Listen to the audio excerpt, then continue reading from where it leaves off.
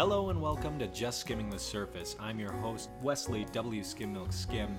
I'm here today with Asa Wallace. Hello, Asa. Hi.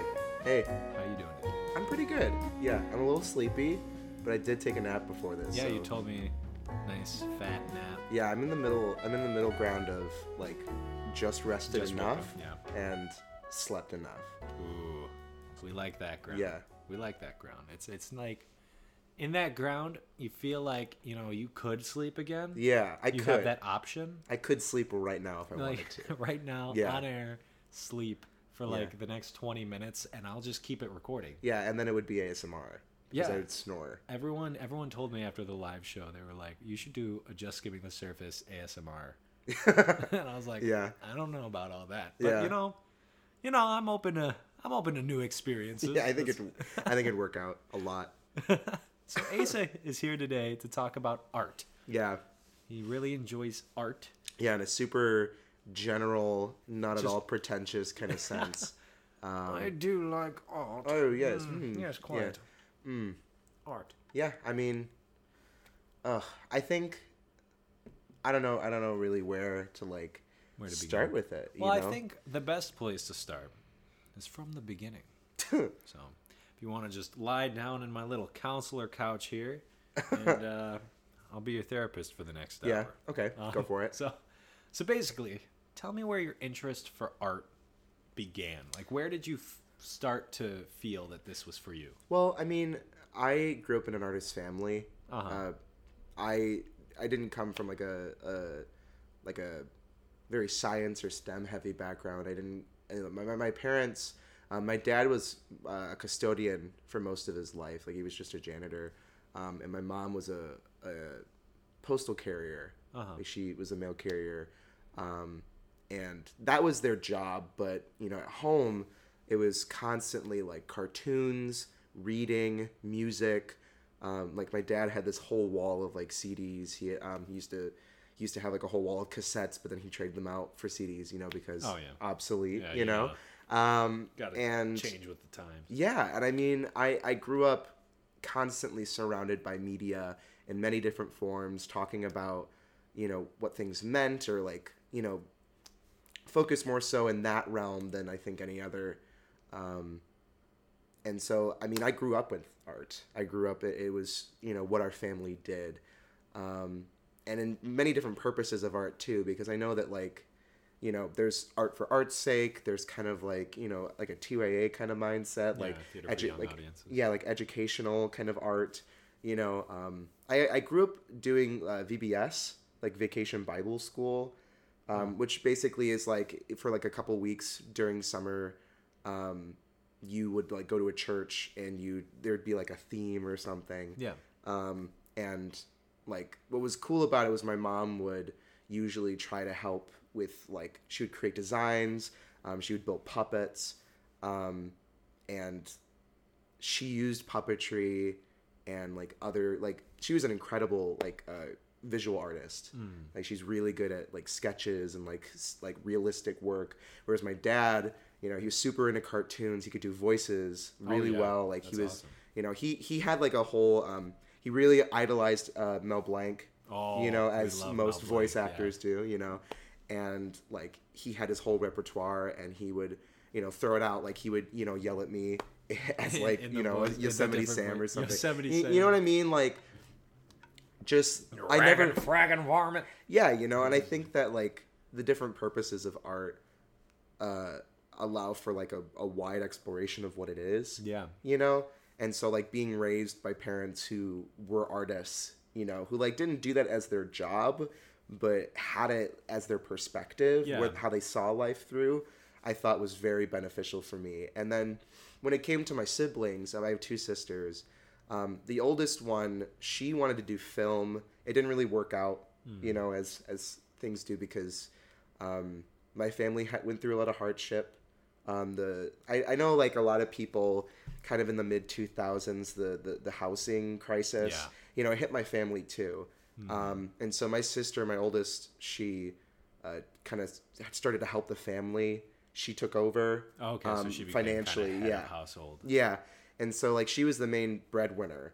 But my other sister, she was in an academy. I know at Ball State they have this program where for high schoolers that your last couple years you can go to Ball State and do high school in a college setting. Like you take like, you know, advanced classes, and basically it's like AP classes. Pretty much, but like Yeah, a little higher there. You know, like you're going to Ball State for high school. Yeah. You know, which it was a really incredible opportunity. But after that, she went to Columbia College Chicago. Oh, wow. Yeah, which I know that you have history. Yeah. Went there for a year. Yeah, and she went there for 4 years, but she was lucky enough to get an opportunity to be an intern there. Yeah. An intern at Warner Brothers Studios. That's amazing. Yeah, so she was working in California throughout college, like in and out. Like she would, you know, go to school in Chicago for the year and then go to California, work over the summer, and then go back and forth. That's cool. Wow. Like some of her mentors are Spike Brandt and Tony Cervone, which are the directors for Space Jam. Yeah. You know? She worked on like these like individual Tom and Jerry pieces that they did. Like there was one that was like Wizard of Oz. There was one where like I've seen that. Yeah, it was like Sherlock Holmes. There's another Yeah. one. I think the most artistic one that she did was the John Cena WWE one. You know what I mean? With Tom and Jerry? Yeah, there was a Tom and Jerry. I think it was, or maybe Scooby-Doo or something. There was a Scooby-Doo. It might be one of them. Scooby-Doo John Cena one was amazing. Yeah, it was like Triple H was on it. Oh, yeah. Wow. I don't know. Props to her. Yeah, That's amazing. I know. I mean, like, this is my family, and so like for me, like coming up, I was nervous too because I saw like all my family. I looked up to them. Yeah. And I didn't do theater. I drew a lot, and I would like listen to music, but I never really thought I could sing. I tried to stay away because my family had such, you know, high, not necessarily expectations, but like taste, you know? Yeah. And so for me, it's like I grew up, you know, emulating their taste. And then like I tried to do stuff and I was like, I'm not really that good when I was like, you know, in, like 7th grade. I get you. But when I was in high school, then I started to try theater. My first show was Footloose the musical. Ooh. Yeah. And I played Cowboy Bob. Oh boy. Yeah, so he was like this like rock and roll singer, and it was like I had to do it, you know. Yeah. It was a very strong experience, and it was, you know, visceral. Like Cowboy Bob opens the second act, you know, like the curtains open and he has to like sing this song, and like for someone who had never really done anything before, that was just like, you know, push into the pool moment, you know. I'm gonna be completely honest. I've never seen Footloose in its entirety. That's A-okay. It's a problem. Yeah, I mean, like I think it's a good movie. It's fun. It's a fun musical. I think it's perfect for high schools. It's, you know, it's an excuse to dance a lot. It's an excuse. It's fun, and it's fun to sing, and like there's a wide range of music, and it's, you know, it has a lot of the classic themes of like, you know, I don't like you, Dad, or I don't like you, older people. And the older people are like, well, I don't like you so much either. And then at the end, they're like, oh, we can recognize that we're just from different generations, or, you know, I just care about you, kiddos, you know? Yeah, I feel it's just, I don't know. But, I mean, at the same time, too, I was exploring, like, music production. Like, I mean, I did a lot of work in GarageBand, but I wanted to, for some time, work in video games and like do like composition or something, you know, like that's cool, like musical composition, and I thought that was what I was going to do. I know for a long time, like throughout high school, I wanted to do something in video games, whether it was like writing or, as I said, you know, composition. And I started to go down that road, but then, you know, as I started to get closer to the end of high school, I was like, you know, I don't know what I want to do. Because I knew that if I were to go down the music path, and I wouldn't know if I could go to college for it. Yeah. Would I have to take time to like develop more of a sense? Because I wasn't like practicing music. You know, I played here and there, but I didn't know what to do. But I noticed that, you know, I'd been doing theater for 3 years, you know, because I started my sophomore year, and I was like, well, this is what I have been doing. This feels right, and looking back on it, like in hindsight, I was just like, why haven't I been pursuing theater specifically, you know? And so I was talking to my teacher, you know, my drama teacher out there, and I was like, you know, I don't know, is this what I want to do? Like, you know, and she's like, well, why not? And I was like, I don't know, I'm scared. Like, I don't know if I could. Yeah, and she's like, well, that's nerve-wracking. And she's like, well, that's a stupid reason. You know, it's like, if you're scared to do it, I mean, like, you can. I mean, you can do it. There's no reason not to. You know, if that's what it is, I mean, yeah, that's what she meant. But I mean, so I've been pursuing theater since, you know, like more specifically as like a job or like what I want to do in the future. And then when I now coming here, like I've been working, and I haven't pulled away from any of the other art that was in my life. You know, I haven't pulled away from some of like the mentalities. I haven't pulled away from, you know, I seek out art, but I don't like stay in the theater realm, you know? And so I think all of like my ideas really culminated in Studio the South this past semester. Because I think that basically what happened with that was I started I wanted to do a play. I wanted to direct a play for Free Stage. I knew I wanted to do something. Yeah. And so I was looking through a bunch of work, and I found there was Chuck Mee. He's a playwright. Chuck Mee. Yeah, and he basically, his whole gig is he is one of the few, I think it's patron playwrights. Basically, there are people who, there's like a couple or like an older, like wealthy couple who are like, hey, we love your work. We're going to pay for you to write plays. Oh, and we just cool. want you to keep writing because we like you as an artist. Yeah. And so he's been doing that forever, but he's known for his, you know, really, really weird work. You know, he has avant-garde. Yeah. Stuff. And so like, what I was going through his stuff, and I found a play called Van Gogh's Sunflowers. Yeah, I remember that being the first one that you proposed, right? Yeah, and so that was the initial name of his work. And when I was researching him, basically his artistic ideal is taking older work or taking like work that is outside of kind of theater, you know, like literary text, and turning it into shows and turning it into theater. Kind of like ekphrasis kind of writing. Yeah. Ekphrasis? Ekphrasis? I don't know how to pronounce it. Yeah. I just know because I'm doing a unit for U-High on ekphrastic poetry. Oh, yeah. So it's just like poetry about works of art. So you take, like, a work of art, like a painting, and you write a poem on it. Oh, that's like pretty about cool. what it makes you feel and everything like that. Yeah. And so that's kind of what this play sounds like. It sounds like an ekphrastic writing. Well, what was cool about what he did was he went on to, if you type in Van Gogh's letters, there's a website, I think, just straight up called that, and it's an online archive of all of the letters that were sent from Van Gogh and then to Van Gogh, like all of these like conversations, because I mean they've all been collected, they're all like kept somewhere safe, but then they were all digitized, put online. You can read through them, and he took a bunch of separate pieces of text, like chunks of text, from these letters, and he built it into the show. And something like, I mean, that was this kind of headier part of the show, like more logic.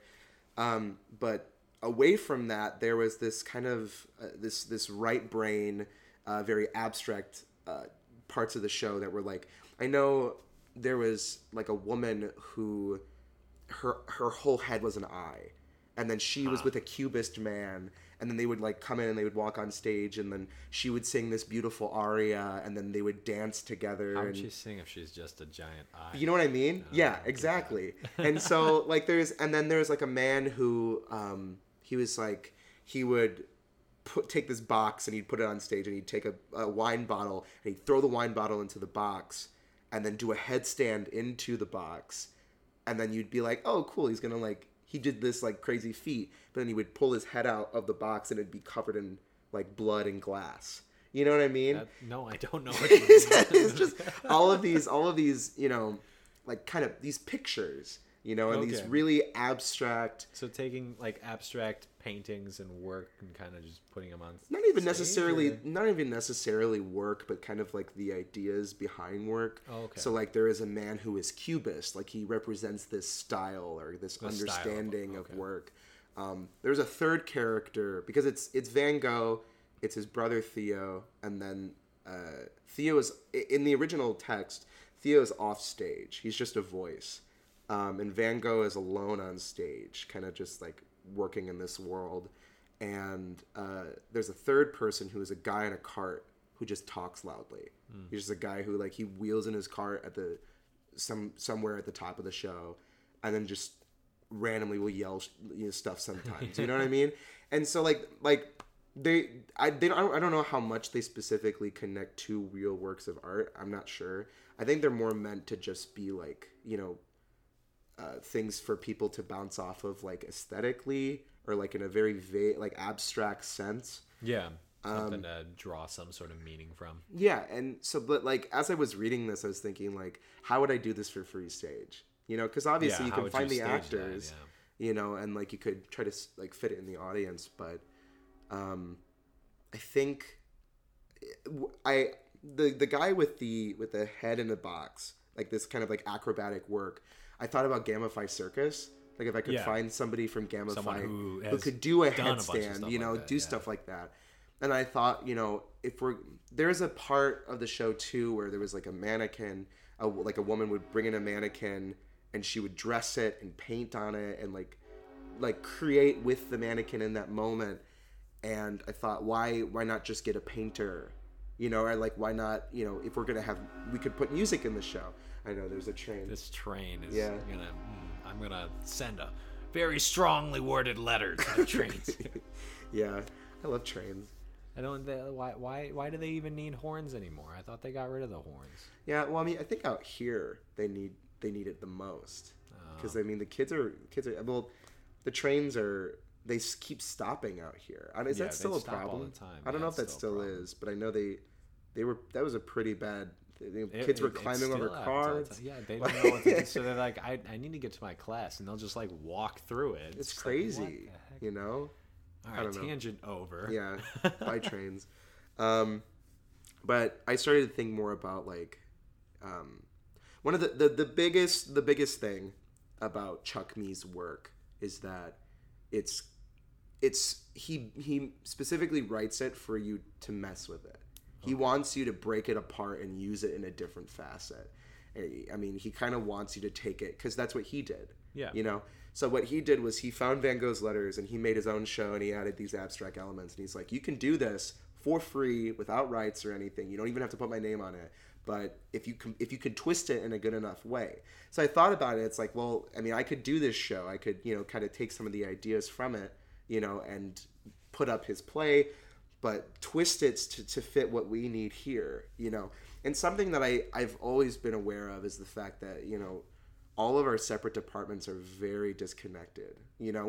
By departments I mean College of Fine Arts. Every single thing in the college, like it's the only thing I've ever seen collaboration on is, I mean, I guess the dance piece because they use our space and everything, but also the opera when they did that. Yeah, but even then, it just seems like there's this huge disconnect and stigma. You know, there's a lot of people who, like, are not really a big fan of stepping out of their realm, or like they kind of have already preconceived notions of the other realms. And it's frustrating because I mean, like, for me, you know, as I described prior, it's like I have this art background and I would love to, you know, be able to interact with artists that are not theater, you know? I mean, I want to be able to step out, but there's no community kind of built. And I don't think I'm alone in that. No, you're not. I mean, just today in iStop, this student came in talking about wanting to do some collaboration between the art schools and everything. That's cool. Because he has some sort of band thing that he does with like musicians outreach. Finding like live music with DJs and bands and everything, so cool. Doing like house shows.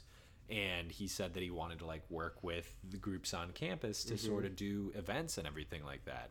So yeah, it seems like there's a lot of people who want to do it, but nothing is happening. Yeah, and so like I wanted to tackle that. I saw this work that had such like it was so ripe for changing and for messing with. Exactly. The picking. Yeah, you know? And so I really wanted to do it after that. Once I started to really kind of visualize that, I was like, this is what I want to do. I knew I didn't want to step into it planning anything, because I knew that, you know, the other artists, they're like, you know, they're the masters of their realm. You know, like if I were to have a painter or a musician, I would want them to be, you know, their representative, to come in and say, this is what I do, this is how I feel about it. Yeah, not just someone who's like an actor saying like, oh, I have to be a painter now. Yeah, or like me being a director and saying, oh, but like this is how it's gonna go. Yeah. You know? And so I was lucky enough to get it, you know, accepted through Free Stage. I worked and talked to a couple people. My advisor was Kyun Nam. He was incredibly helpful. He was able to give me some kind of scholarly background for stuff. So I mean, like, there's this. It was at Black Mountain College, and this is like a really seminal avant-garde like moment, I guess would be the term. And I think it was like 50s and 60s. But John Cage, he's a musician, and he's known.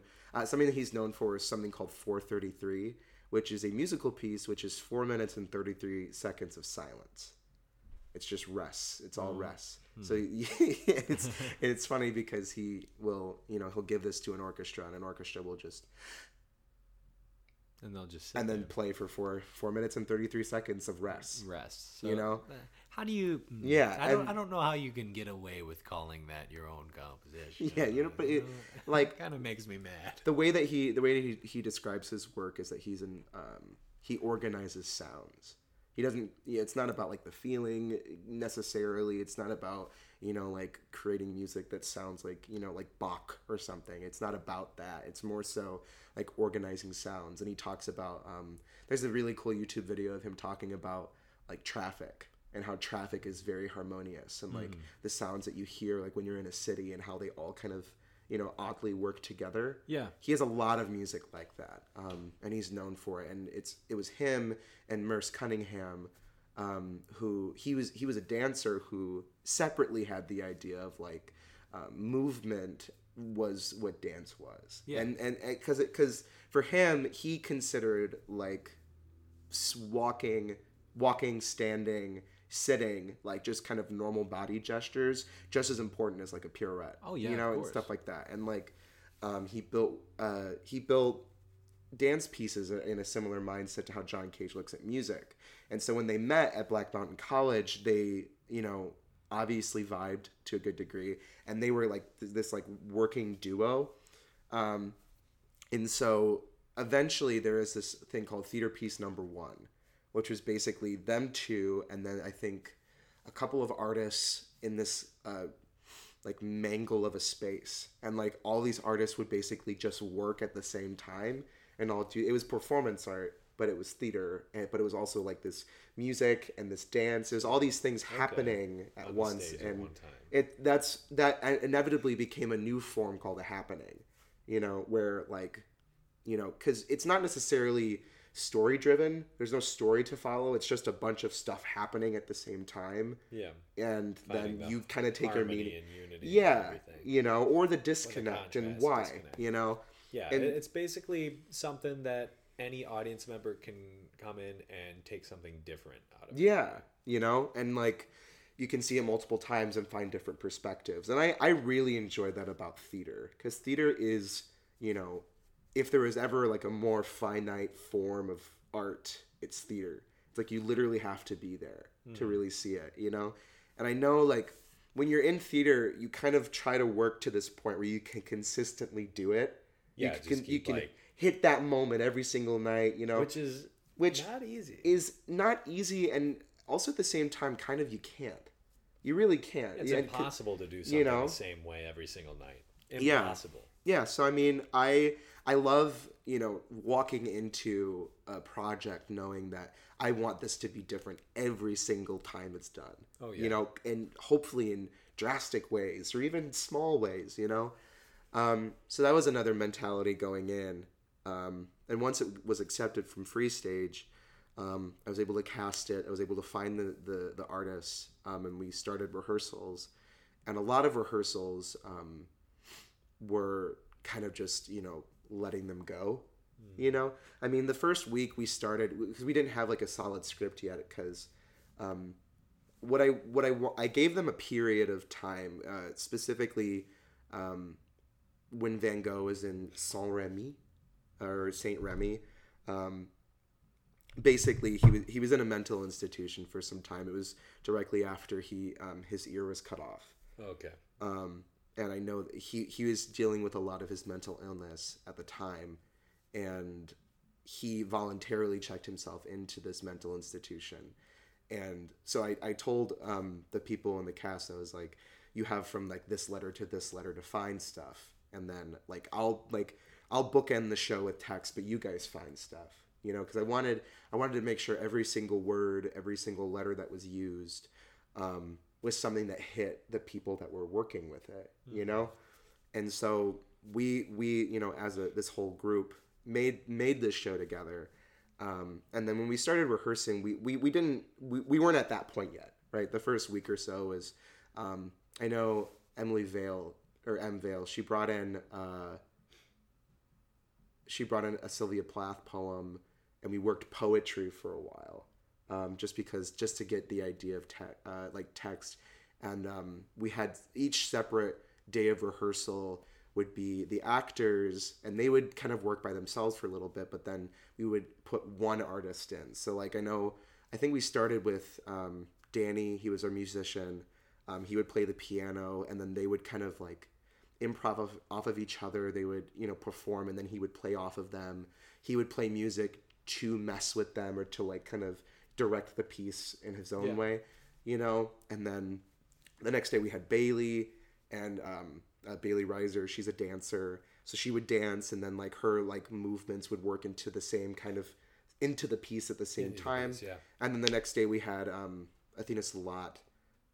She's this incredible painter, and she would watch them, and then she would paint, or she would try to pick up cues off of their text. You know what I mean? Yeah. So the first week or so was everybody kind of getting to know each other in their forms, or in the way that they work. And then as time went on, we started to, we had a script eventually, and then we started to work with the text of the show. And we really took our time going through it. It was quite a slow pace, but we took the time to really explore. Yeah, because it sounds like a process that you really need the time to just spend with it. Yeah, it needs time to just spend doing. Yeah, and so we eventually got to the point where we had to form it a little bit more, because the thing is with devised theater, is that it takes a very, very long time, longer than you expect. Oh yeah. More often than not, devised theater takes about maybe even 8-9 months, and we had about 2 or 3. Yeah, devised theater isn't just improv. Yeah, because it's got thought behind it, and it's about taking time to question it as it's happening. To bring in elements that can contrast, or how can we fit this perspective in? Are we missing this voice? How do we put it in? How and do we include everything? Yeah, and so we were looking for a quality of the show as well. I know for me, a lot of kind of directing for aesthetic, but then also directing for story. Directing for feeling, which is also kind of hard to do, because when you work with an actor, when you're directing an actor, you're kind of playing an inception game. Oh yeah. So you have to kind of get them to think what you're thinking, and then have that back and forth, because it is a back and forth. It's not just you controlling someone. It's a cooperative process. But you want them to kind of get to the idea that you have as well, and then like when you're working with like a pianist, you can just be like, can you just play it sadder? And they're like, okay, cool, dope. And then they do it, you know, and but you can't really do that with an actor. Yeah. So it's like you have to play so many different, there's so many different tactics you have to as like a coordinator, right? I tried to take the label of curator more than director, because I thought that like all these people are making all of this art, you know, I'm just trying to, you know, say maybe this would work with like the idea that we had, or like where do you think it should go, or like encouraging people to, you know, contrast more, or say like you can affect this person by doing this. Yeah. You know, the audience will be affected if you to do this to somebody, or like, you know, I know a big one was Athena. She would paint, but she was very focused on the painting. She would, you know, kind of stay with it most of the time. But towards the end, we asked her to step away from it.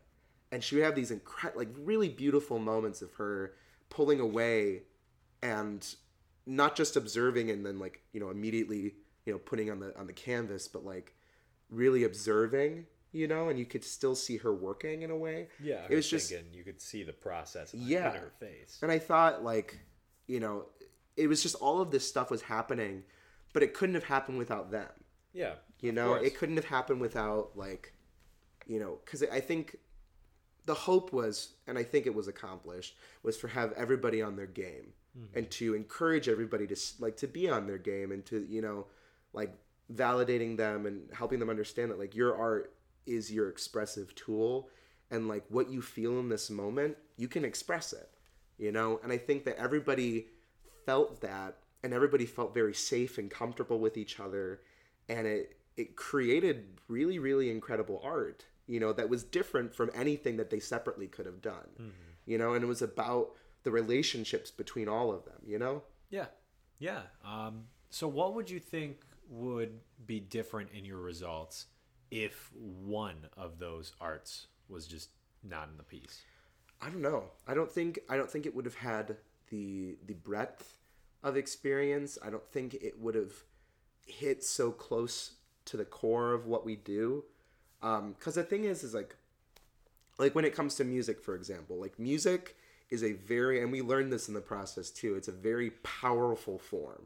Right? Oh, yeah. I mean, like if you play the piano, it's not even just about how loud it can be, right? It's about like, you know, so the word isn't distracting, right? But like, it is a voice. It's a very loud voice, you know, and it's a voice that I think we as humans are very attuned to, just being, you know, creatures that, you know, like if birds can hear each other through music, you know, we do as well. It's a visceral feeling for us. Oh yeah, of course.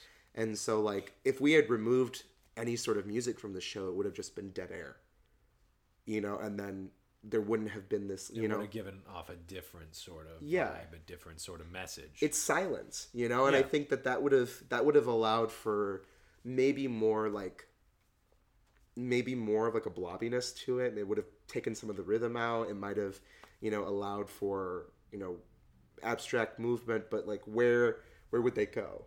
You know, but then I think it might be easy to say like, well, what if you took the painting out? You know? And I think like maybe we benefited from this process because it was about Van Gogh. Because if we had no painting elements in a show about a painter, probably would have been, you know what I mean? People would have been very confused. Yeah, it would have been like, why? You know, but I think that like what the painting did, and I realized this even recently because I met with Kyun to talk about some stuff, and he still has the canvases from the performances, and I was looking at them, and it's like Athena like really felt and experienced these shows, really internalized a lot of the ideas behind it, and you can see it in her work. Like you can see it in those paintings, you know? And I think that like something that theater doesn't get to do is be immortal. Yeah. It doesn't. It's so alive and then it dies. It's very ephemeral in that. Yeah, and it's only alive when it's happening. Yeah, but what I thought was incredible was Athena was able to take this ephemeral thing, take all the ideas and the experiences of it, and then immortalize it. And without that, I think the show, you know, it would not have been the same. Yeah. You know, it would... No matter what art you take away, it totally changes the entire message of the piece. Yeah. Which is just interdisciplinary arts. And yeah. How do we find our art connected to other forms of art? Yeah, and I think what was good, another big lesson from the project was there's no answer like that's out there that like you can like read. Yeah. You know, it's like get into a room with another artist and explore. You know, like start. You know, it's kind of just pressing the play button. Because I know like, you know, if we had probably just jumped into the room, something might have happened, right? But I know that like we couldn't have planned any of the things that happened. You know, it probably wouldn't have been as deep. Yeah. And emotional. Yeah, and it wouldn't have without all that background. Yeah, you know, and I thought that it definitely, you know, it was also interesting because I know that like with the theatrical aspect of it, like, you know, because we had 2 actors in the show. We had Em and then we had Gwen, and we like I realized kind of in the like later on in the process that like, you know, that was a little show that was kind of inside of this work, you know, and I think that it was cool to realize that I had to direct them as if this was, you know, this piece, right? Like we are the theater element. And it made me understand more what a director is, I think, in that, because I know for a good chunk of the process, I kind of just wanted to leave them be. I wanted them to explore and figure out things, you know, and it's nothing on them, but I think I realized that like as a director, as an actor, I mean, it's hard to kind of walk into like this abstract realm without properly knowing what to do. Yeah. You know, I mean, obviously there are autonomous actors out there, you know, but I think that especially here, I guess, in college, but just in a general sense, I mean, like actors need to work with directors. You know, I think when it comes to educational theater, a lot of the times the actors who are students, they're just looking to learn. They want to know what they have to do. Yeah. And I know my experience with community theater is the actors always seem to know what to do. I put air quotes around that because like sometimes they don't. Yeah. They know what they think they should do. Yeah. And there's less of like a collaborative process in some of the community theater stuff that I've seen. Yeah. Than in educational theater. Yeah. Because you have everyone who's learning from each other, and it is a collaborative process all the way through. And everyone's cooperating and learning from each other. And as soon as one person doesn't cooperate with that, it kind of throws the whole thing off track. Yeah, it's weird, you know? And I think that, like, as a director, you know, especially in this realm, it's about helping everybody see, you know, like, there is more that you might not know. There is a lot that you do know, though. You know, there is, you know, it's about, you know, validation, understanding who these artists are, who these actors are, you know, and then, like, working with them. Because, you know, it's like when you're an orator, right? But you're also an interpreter. Yeah. You know, you are taking this in and you are feeling it, and then you're like releasing it from you. And I thought that it was cool because, you know, you need help in that. You know, it's hard to be alone in that realm. It can be overwhelming, you know, because I know like stepping to someone like Van Gogh, you know, I think all of us understand who he is to such a degree, you know, or at least have a notion of who he could be. Yeah. And then, you know, having to interpret him, whether or not you're a dancer or a musician or an actor, it could feel like a daunting task, but I think everybody got to that point, you know, pretty early on too, that they got to the point where they could be like, you know, this is how I feel about it, and this is how I want to talk about it. Yeah, which allowed for more creation and refining that creation, right? Yeah, for sure. Yeah. So I think from earlier on in your story, you kind of got your interest in theater just from the hobbies of your family. It didn't really seem like, besides your sister, it didn't seem like anyone was really doing it as their job. Yeah, and I think that really helps artists draw from. There's a difference between artists who do it for a living and artists who do it for a hobby. Yeah. What would you kind of describe for that difference there? Well, I mean, because you've worked with both. I really do believe that it is a 100% a case by case answer. Mm-hmm. It always is. It's always going to be. And it, you know, like for example, like my dad, he wanted to be an actor. Like he wanted to be an actor or a voice actor. He wanted to work in cartoons. He wanted to do all these different things, right? But, you know, then he like met my mom, and like they dated for many years. And they worked together a lot. Like they collaborated. Like I know they did like haunted houses and stuff together. As I said, my mom makes puppets, but she would act with him a little bit. She would write, like hold the camera. She would, do like makeup for him and stuff like that. And he found, a lot of love in that, and he was able to continue to create and express. But, unfortunately, like you have to survive. Yeah. You have to, work. You have to make money, Not everyone can make it in the industry. And like he, then he had kids, and then like when you have kids, you have, like somebody has to stay home and somebody has to take care of those kids. And like, it just like, it kind of leaves you, Yeah. So for us, being their kids, we very much so understood where they were artistically, but we also understood how they were unable to do those things. Something happened or something got in the way of it, and I know that each of us in our own separate ways are like, we're not going to let that happen. I mean, my sister is out in California. She's doing stuff. I'm in college. I'm like, I hope to, continue to do things in art for the rest of my life and make it a priority, and see like the balance, because it is a hard balance, and I'm not here to say that like my family failed or any sort of sense, but I know like priorities become priorities, and so the question that you did ask though was about like hobbies versus like doing it as a career. And it's like, doing it as a career, you have to have a very, very different mindset, because when you do it as a career, it's not about, I think like a pretentious answer I could say would be like, you kind of have to not do it for yourself. Yeah. You have to do it for the mainstream. Like if you want to be an actor, it's not necessarily about chasing the projects that you really are deeply interested in. It's about finding a job. It's about finding a gig, or like, I'm going to do theater here. And so we focus so much on like our work ethic, so that like people like, respect our work ethic so much that they want to keep working with us, and then we'll just keep getting jobs. And it's like, I mean, artistically, they all serve you, right? But some serve you more than others. But then you always, I mean, like some people are lucky enough to understand where they are artistically, or like, this is what I want to do, and you don't really get a chance to chase it if you're, playing in that realm, or if you're playing it that way.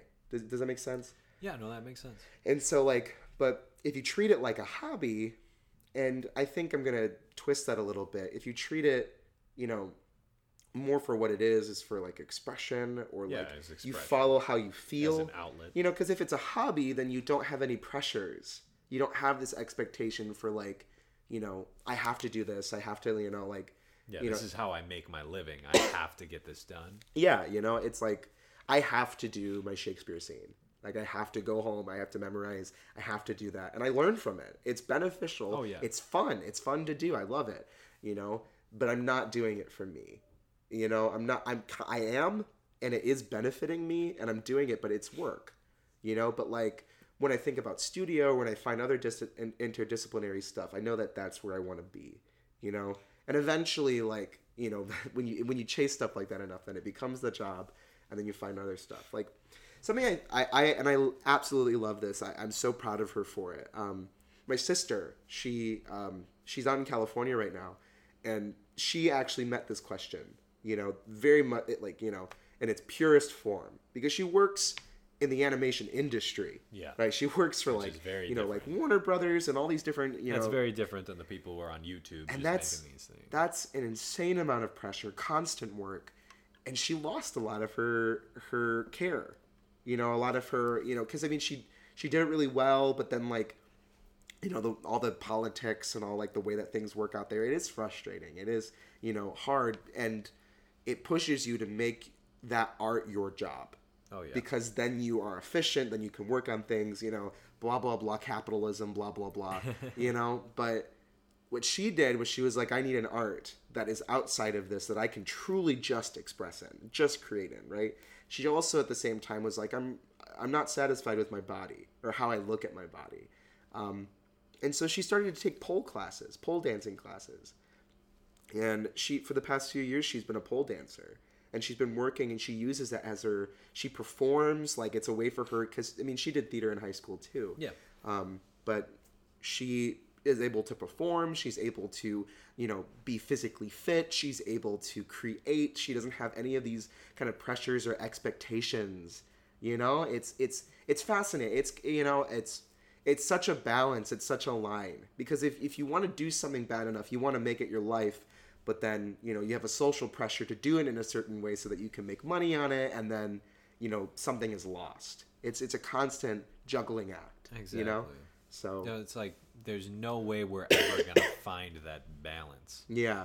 But I think just finding a way to just express yourself really helps.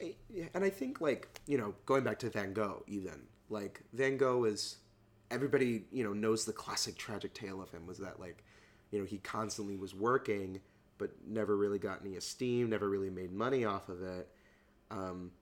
But, there's an argument to be made about how much he benefited by being true to himself.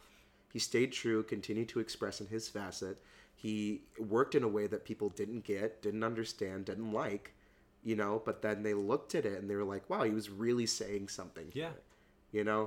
So, I mean, I think it's about, I personally, as an artist, would much rather, do work that is true to myself, no matter what the response is, rather than, do something that would hit a wider audience or do something that would, be a little more widely accepted. Because I know that, when you're looking for, authenticity, when you're looking for, what you feel, your expressions, you're unique, and you're always going to be. And I know, a lot of art is also there for other people to kind of put yourself into, I mean, I just think that that's where I would like to be personally, and I think I made a point there. Yeah. I think I found the point there. Yeah. Okay. No, that definitely makes sense. It's you want to be true to yourself in your work, because as soon as you lose that, you lose the purpose of why you're doing it in the first place. Yeah. As soon as you're just working for that paycheck rather than the reason why you started doing art. Yeah. It's like, what's the point anymore? Yeah. And that was the thing that made me the happiest about studio, was that I know, everybody, at least from what they told me, I can't assume if they didn't say anything, but people would come to me and, from the process and be like, wow, I really remember, this is, I love what I do. Me, I know Bailey loved it, I love her. She's so good. But she, she found so much validation, and she really, found a rekindling in her love for dance, and it's I think it's allowing people to be their truest selves and express as their truest selves, And I thought that was the most beneficial part of it. And I think it's, I'm talking so much. It's incredible to see other people feel that validation.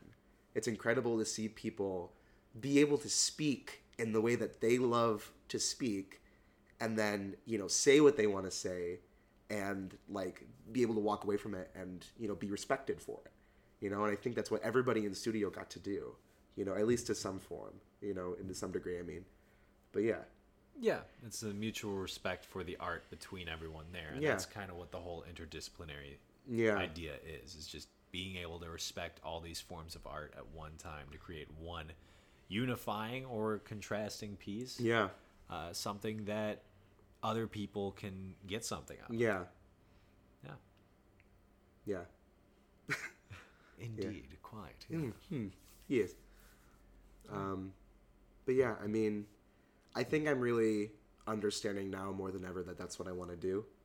I really want to continue to build experiences that allow others to feel that way, Because I think, I wanted to find, for so long a way to like help my community in a way that felt true to me, and I think this is it to some degree, Yeah. I need water. Well, that's good, because with that, I think we're just skimming the surface. So while you die over there, thank you so much, Asa. No problem. And talking about your experience and helping just reflect on it. Thinking about, what difference our art makes in the world. Mm-hmm. Yeah. Heck yeah. Thank you. And with that, we are just skimming the surface. Thanks for listening. If you like what you heard, be sure to follow or subscribe on your favorite podcasting service. Don't forget to like W Skim Milk on Facebook and to check out wskimmilk.com for more about me. This has been Wesley W Skim Milk Skim. Have a great night.